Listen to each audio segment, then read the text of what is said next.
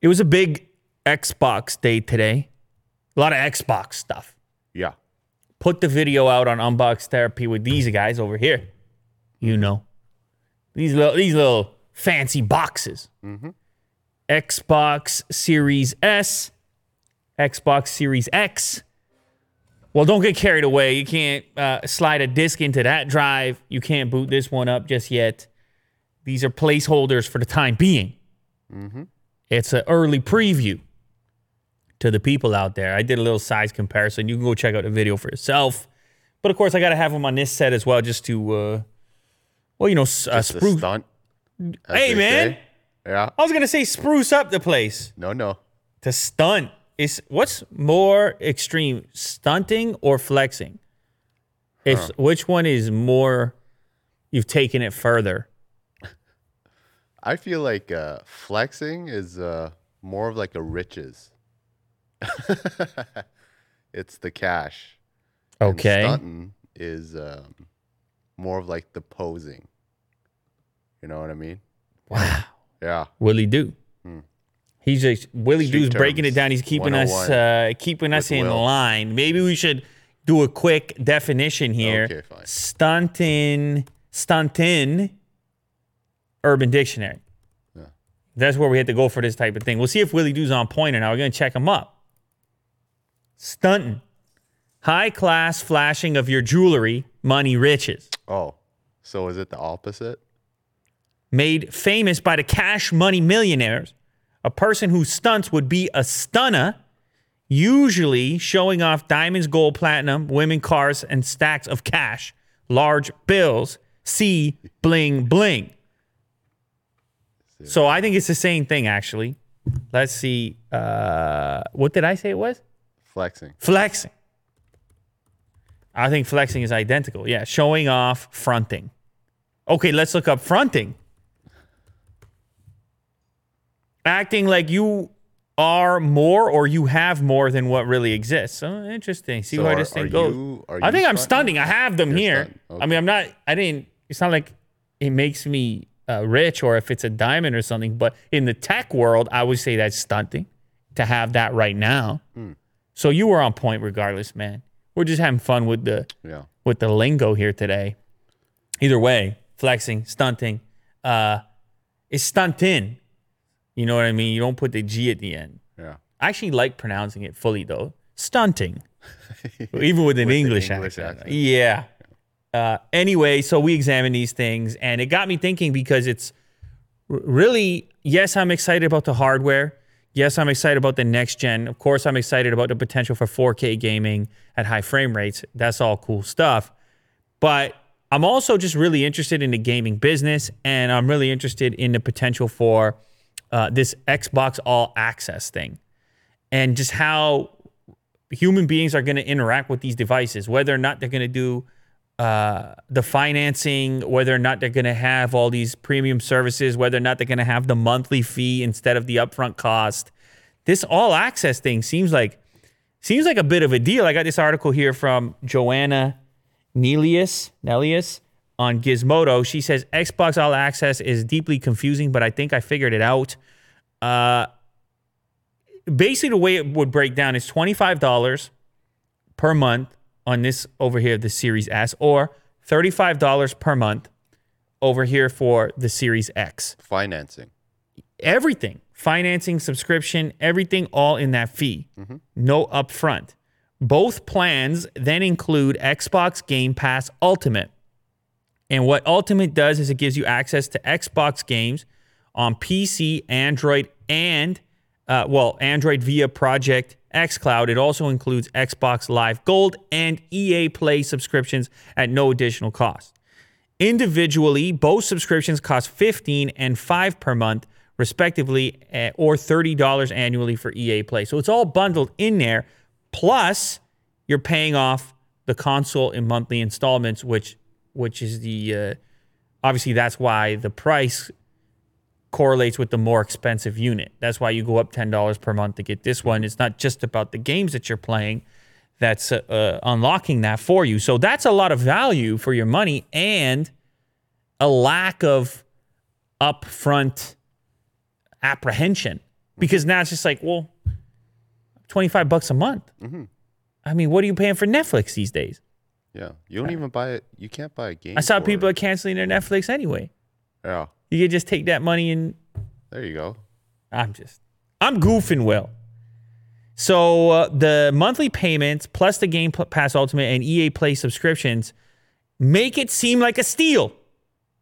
You end up paying slightly less than the MSRP on either because you subsidize the cost.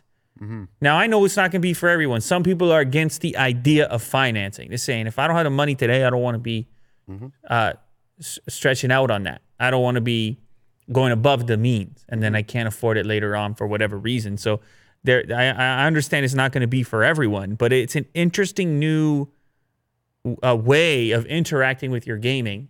And it's a position where maybe Microsoft has a slight advantage over Sony, which of course they're going to get compared to. And the other one that they would likely get compared to would be Nintendo. And especially when you now have the Series S at the exact same price as the Nintendo Switch at $299. So here you have Willie Doo showing off right now the different options for you listed on Microsoft's website. All the financing and everything happens right on here. You have $34.99 for 24 months, no upfront cost on the Series X, $24.99 for 24 months, no upfront cost for the smallest Xbox ever, the Series S. And then you have, actually, they're still selling the One S. I don't know who would get this right now. That seems pretty wild. I think you can wait. Pre-order September 22nd. I think you should definitely wait for at least the Series S at this point, as opposed to going for the previous generation. But anyway, I bring up the $299 thing, Will, because Nintendo is actually set to boost Switch production ahead of the holiday season. Gaming. It's all about gaming. People are trapped at home, and people have rekindled their relationship with their various game devices.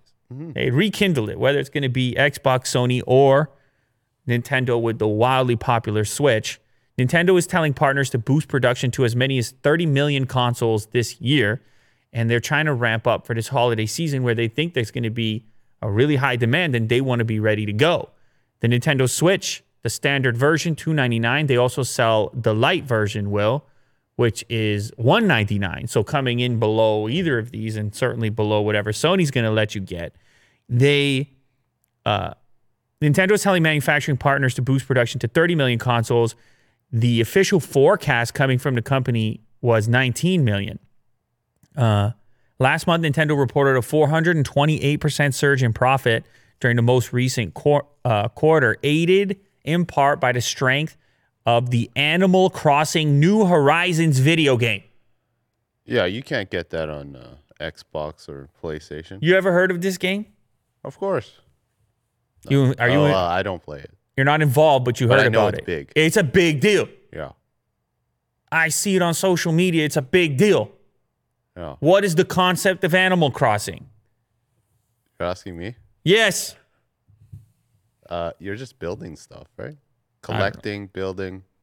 You know how it is. Yeah, well, I mean, it seems to be a good fit for lockdown because it's one of those kind of very chill, but also like you're constantly improving upon. There's no end. It's not linear. And seasons change. More opportunities for different things. Like I saw people were growing and selling crops, and it's the kind of thing where you can dip in and dip out, and you stay connected to it for a long period of time. The company sold more than 3 million Switch units and 2.6 million units of Switch Lite, as well as 10.6 million copies of Animal Crossing New Horizons. I remember when the game launched and the lockdown was first starting and people were still lined up over at the GameStop. They want to get that early, that hot new Animal Crossing. Yeah. People were fired right up about it.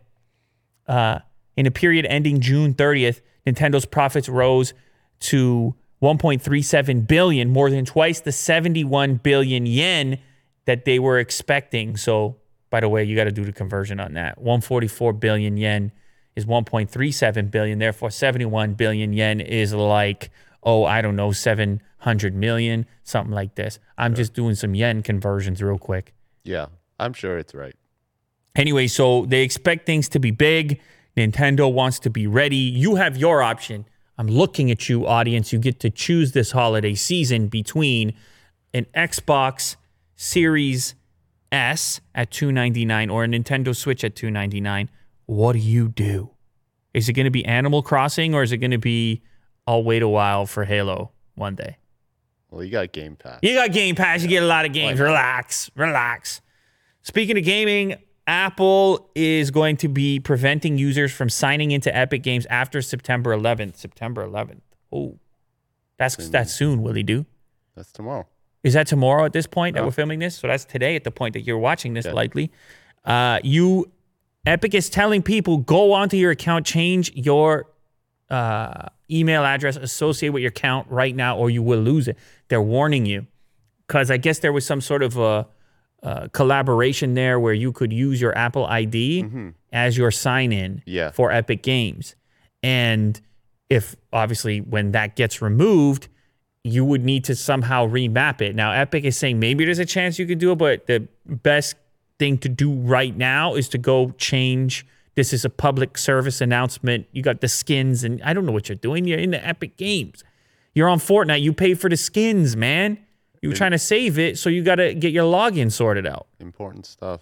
Like, what if you can't log in to change your email tomorrow or today? People are going to be sending emails to Epic. They're going to be sending emails to Apple. They're going to be saying, look, I got nothing to do with your beef. Yeah. Where's my stuff, and how do I get it? And maybe it has more to do with Epic, I guess, because there should be some sort of a way for them to figure out those previous accounts and whatever criteria was associated with it. They probably just sent a newsletter. Yeah. It's like, hey, do it. Probably a mass email. Yeah. The battle between Apple and Fortnite creator Epic Games continues to escalate as users will no longer be able to sign into their account using Sign In with Apple after September 11th. Users will be able to access their Epic Games account only if they change their email address before the deadline. If they delay, they may lose access completely, although Epic says it may be able to recover the account manually. That's the idea. If you get to that terrifying point of needing to email somebody and say, my Apple ID was, and I want my new email to be, you're going to be better off just doing the thing on your own if you hope to save your progress, skins, whatever else you got going on in your Epic Games account where you used Apple sign-in. Now, of course, you will need another device, too, to play the game, to be clear. Because even if you recover the account, you're still kind of messed up on iOS. Apparently, Samsung is making over 55% in profit for every Galaxy Note 20 Ultra that they sell.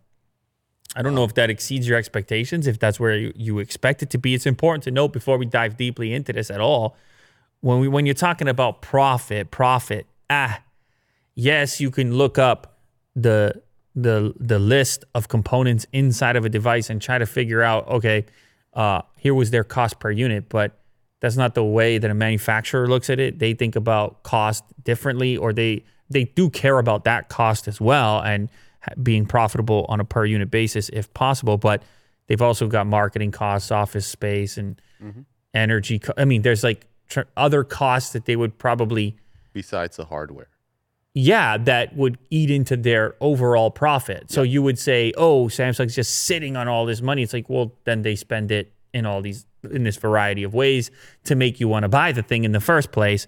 There's a lot of expenses, but it's still interesting nonetheless. Counterpoint Research, they did an investigation, tried to figure out all the various components that are inside of the Note 20 Ultra. I suppose the Note 20 Ultra is interesting because it is this really expensive device. If we're being honest here, you can see that the biggest expenditure inside of this device is from Qualcomm. Of course, it's related to the X55 5G modem and RF antenna system. That's $92.20. That comes alongside the Snapdragon 865 Plus, which is another $57 per unit. Those things come together. The cost to manufacture the 128 GB Note 20 Ultra, $548 US. Now, you can't buy one for that, Will. They're not going to give you one of those without turning a bit of a profit. Will's got the graph up there to showcase all the various brands that are a part of the makeup of a Note 20 Ultra. Important to note, Will, when you see that giant chunk of this chart associated with Qualcomm, also remember Samsung sells an Exynos version of the device in some markets. And this is what gets people upset, because you have to assume the cost of the goods when they're responsible for the chipset is going to be slightly less, and therefore they're going to turn an even bigger profit in those regions in which they force you to get the Exynos chip as opposed to the Snapdragon chip coming from Qualcomm at that higher expenditure. It's just important. It's an interesting component in the conversation here. So a full-priced Snapdragon-equipped Galaxy Note 20 Ultra yields $741 in profit if you're just going against the various components, if you're just looking at a list of the components that are inside. And so that equates to around 57% profit margin, not taking into consideration all the other costs. The way this thing works, Will, the more you go up the chain, the more you go towards flagship level, the more you're going to see these profit margins baked in, because that's where they can be extracted. I don't take this as a surprise myself, but it also makes it a little bit easier to understand why some manufacturers can be more aggressive and can find a way to deliver some pretty amazing spec sheets at lower price points and potentially turn a smaller profit, spend less money on marketing and all the rest of it. So kind of interesting. Ninja is returning to Twitch. He did get an exclusive multi-year deal, will no longer be a free agent, capable of streaming wherever he pleases. By the looks of it, I don't know the specifics of the deal when it comes to exclusivity. Maybe if he goes on some friends stream on YouTube, that might be okay. But ever since the Mixer shut down, he's been experimenting with other platforms. We saw him pop up on YouTube to some fairly respectable numbers. We've been following the Dr. Disrespect thing. Shroud, on the other hand, who was also a part of the original Mixer deal before the meltdown, the disbanding, and then the Facebook, the short-lived potential to exist on Facebook gaming, he went back to Twitch, signed an exclusive deal. I remember watching the clip on Twitter. We now have our very own Ninja version of that I'm now on Twitch clip. You can play it, 12 seconds. That is Ninja. There he is. And I guess you'll see a Twitch logo here in a second. A new chapter begins. Look at those emotes. Are those called emotes? No. What are those called on Twitch? What do they call the little things that you get if you're a member and a privileged individual? They're emotes. Okay. Yeah. All right. I was right. Why did I doubt myself? Anyway, so he has the announcement video. I don't know what the scope of the deal is from a financial perspective. My understanding about the Mixer meltdown or the Mixer sale, whatever it was that some of those contracts that they had, those pre-existing contracts, they had to still pay out. So streamers like Ninja and Shroud, they would still take money from the original deal even to exit. It was just interesting to see if any of them were going to attempt to make a go of things on anywhere but Twitch. Twitch was the obvious place for them to go back to when Mixer shut down, because that's where their businesses took off, really. That's where their persona lived for a really long time. So I was curious to see if anyone would try to make a go of it on YouTube. Disrespect is doing it because, well, he has no choice. Yeah. Facebook didn't seem to really attract the attention of any of those big scale streamers. And it just looks like it goes back to business as usual. Yep. Go back to Twitch, sign the multi-year deal. So it makes a lot of sense. One thing I will say, some of the Mixer people might be a little bit aggravated. Some of the old Mixer streamers not at the same scale as Ninja, because they feel like they built an audience on Mixer, maybe because so much attention was brought there from those bigger streamers and those deals. And for them, they'll have to start over and start fresh on Twitch, whereas Ninja can go back to a healthy community sitting and waiting. Right. Yep. So it has less to do with Ninja and more to do with those individuals and possibly their aggravation with Mixer and everything that happened. Right. But nonetheless, Twitch gets to gobble it all up. Twitch gets to have it all back. And Amazon. I'm sure some of them will make a go and take a shot at YouTube, but Twitch is just that place for now, Will. It is, yeah. It's when it comes to streaming games, it's that place. SpaceX, we got some new information about SpaceX's satellite internet service. Well, we actually talked about this a little while ago, but now it's kind of official because SpaceX did a presentation or they sent the presentation to the FCC on last Friday, including their benchmarks of the new satellite internet service and some more details around latency and things like this. The people had questions. Is this really going to be fast internet? I know the original target was around 1 gigabit for satellite internet. Connect anywhere. I mean, very exciting stuff. Yeah. It's up there floating around the planet. Cool. Mm-hmm. Now, obviously, it's going to take time to get up to that eventual, that sort of target level of connectivity. But these numbers, I think, are actually kind of promising. So we have 2 benchmark tests that were shared from SpaceX to the FCC. We have a 102 to 103 megabit per second download rate, 40 to 42 megabit per second upload rate, and a latency of 18 to 19 milliseconds. Now, to put this in perspective, I know you got the pro gamers out there that they don't want, and they're trying to deal with zero latency, but the reality of the situation, most people with home connections are dealing with some degree of latency. The average latency for fixed broadband in the US is 25 milliseconds, and the rate on mobile is 48 milliseconds. So it turns out it's actually kind of in the wheelhouse there. Yeah. It's not terrible. Now, they're running some initial beta tests. They're going to be rolling out some of these early tests to actually the northern part of the United States as well as the southern part of Canada. I don't know. If you get in touch with somebody, maybe we can do some speed tests. We can be some of the first to link up to the Starlink. It's quite possible. I know, Willie Do, you send emails here and there. Or maybe somebody reaches out to you. It's will@loulater.com. According to the presentation, SpaceX is manufacturing about 120 Starlink satellites each month. The goal is to launch thousands of them into space to enable worldwide coverage and download speeds of 1 Gbps. G, not M. That's right. Big time, man. That's big time from space. The company is on track to produce thousands of user terminals consumers can hook up at their homes to receive the satellite-based broadband. In addition, SpaceX plans on gearing up for a public beta trial for users across multiple U.S. states and, as I mentioned, other polar regions.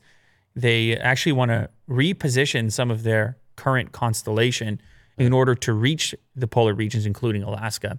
It's all very interesting stuff. Mm-hmm. I remember reading on Elon Musk's Twitter about the reason why they're targeting the northern hemisphere first. It's a little bit easier, I guess, for the time being.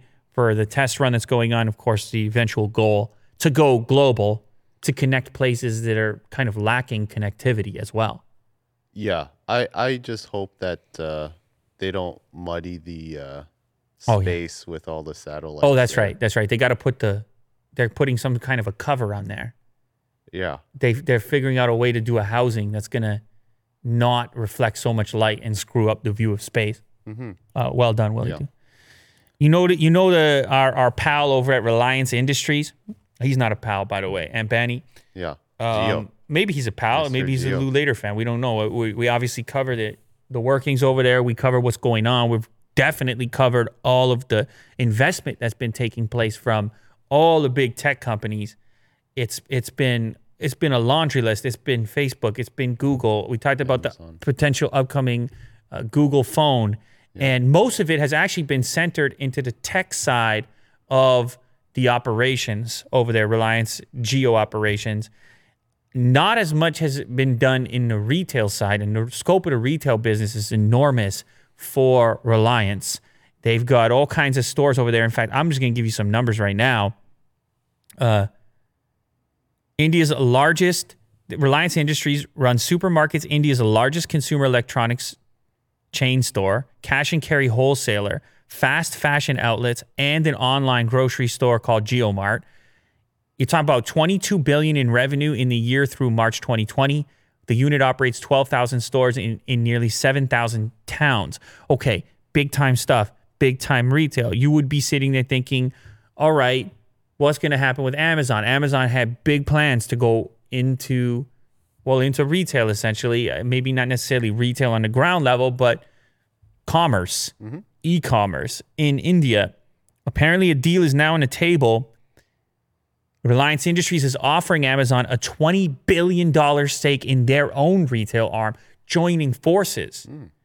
And to go up against, of course, competitors like Walmart, who they've got their stake in Flipkart. Flipkart, yes. What Amazon doesn't have in India, however, Will, is they don't have anything on the ground level. And that is still the primary way in which Indian shoppers interact with the goods that they want. You mean brick and mortar? I'm talking brick and mortar. And I learned this when I was there when it came to smartphones. I saw the little, the Oppo shops and the Vivo stores. And the Vivo store. It was everywhere. The little corner stores, man, that you would go to pick this stuff up. And a lot of shoppers there, they still operate like that. And so if Amazon wants to hit the NOS button, that's a Fast and Furious reference we came back to. It's the funny. If they want to hit the booster on Indian growth and recognition, they're going to probably have to have some play in that area. It can't just be strictly, I mean, they could do whatever they want. Bezos could do whatever he wants, but this is a quick way to plug into that whole thing. It's an expensive way. It's a $20 billion way. And how about the fundraising that Reliance is doing? They did somewhere close to $20 billion on the digital venture, on the technology side, which on just the geo side, they did close to $20 billion. They let everybody in, Google, Facebook, and so forth. Now they want $20 billion on the retail side. Holy moly, big numbers, and big players.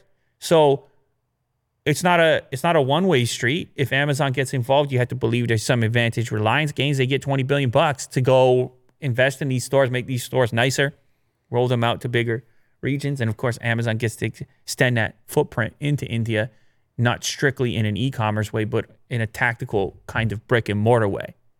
They're all stunting now. That's right. Everybody's stunting. Everybody's stunting in India. Well, definitely Bezos and definitely Ambani.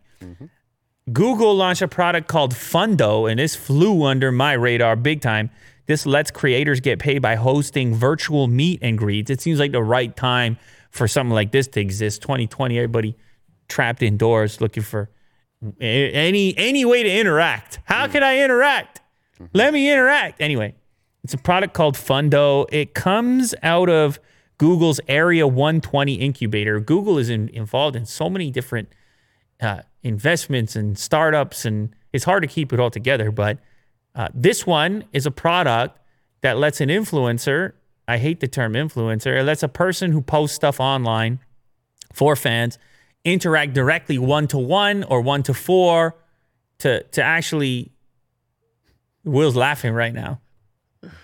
This reminds me of Cameo. Yeah, Cameo. Yeah. Well, but Cameo, though, first of all, for those that don't know, Cameo is like you pay $5, $10, $20, and you get a shout out from a celebrity, right? Yeah. But you're not in a one-to-one interaction. You just get a video clip.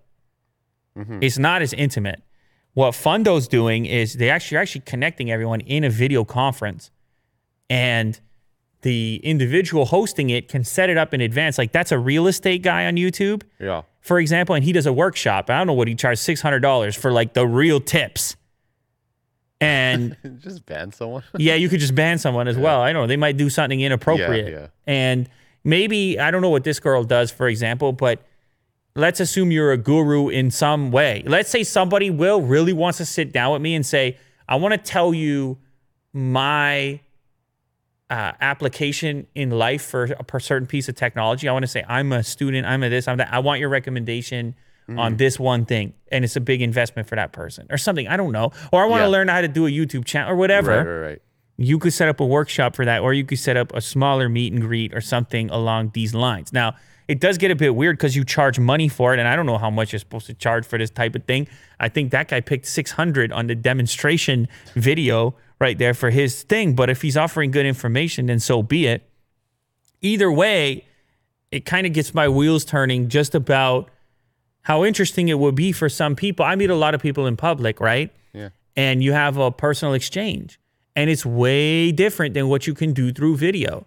Because when people ask me for advice on tech or something like that, I always ask them something about themselves. I hit them with another question because it's not a blanket thing. You can't just come and say, this is the best thing for everyone. And it's actually irresponsible. Yes, and it's the problem with the whole review thing in many cases is that there has to be generalizations in order to do the review and put together the package. It's impossible to talk to everyone directly. The technology just doesn't allow for it. However, and I think anybody who's in this space could probably agree, when you meet somebody, you say, what are you going to do with it?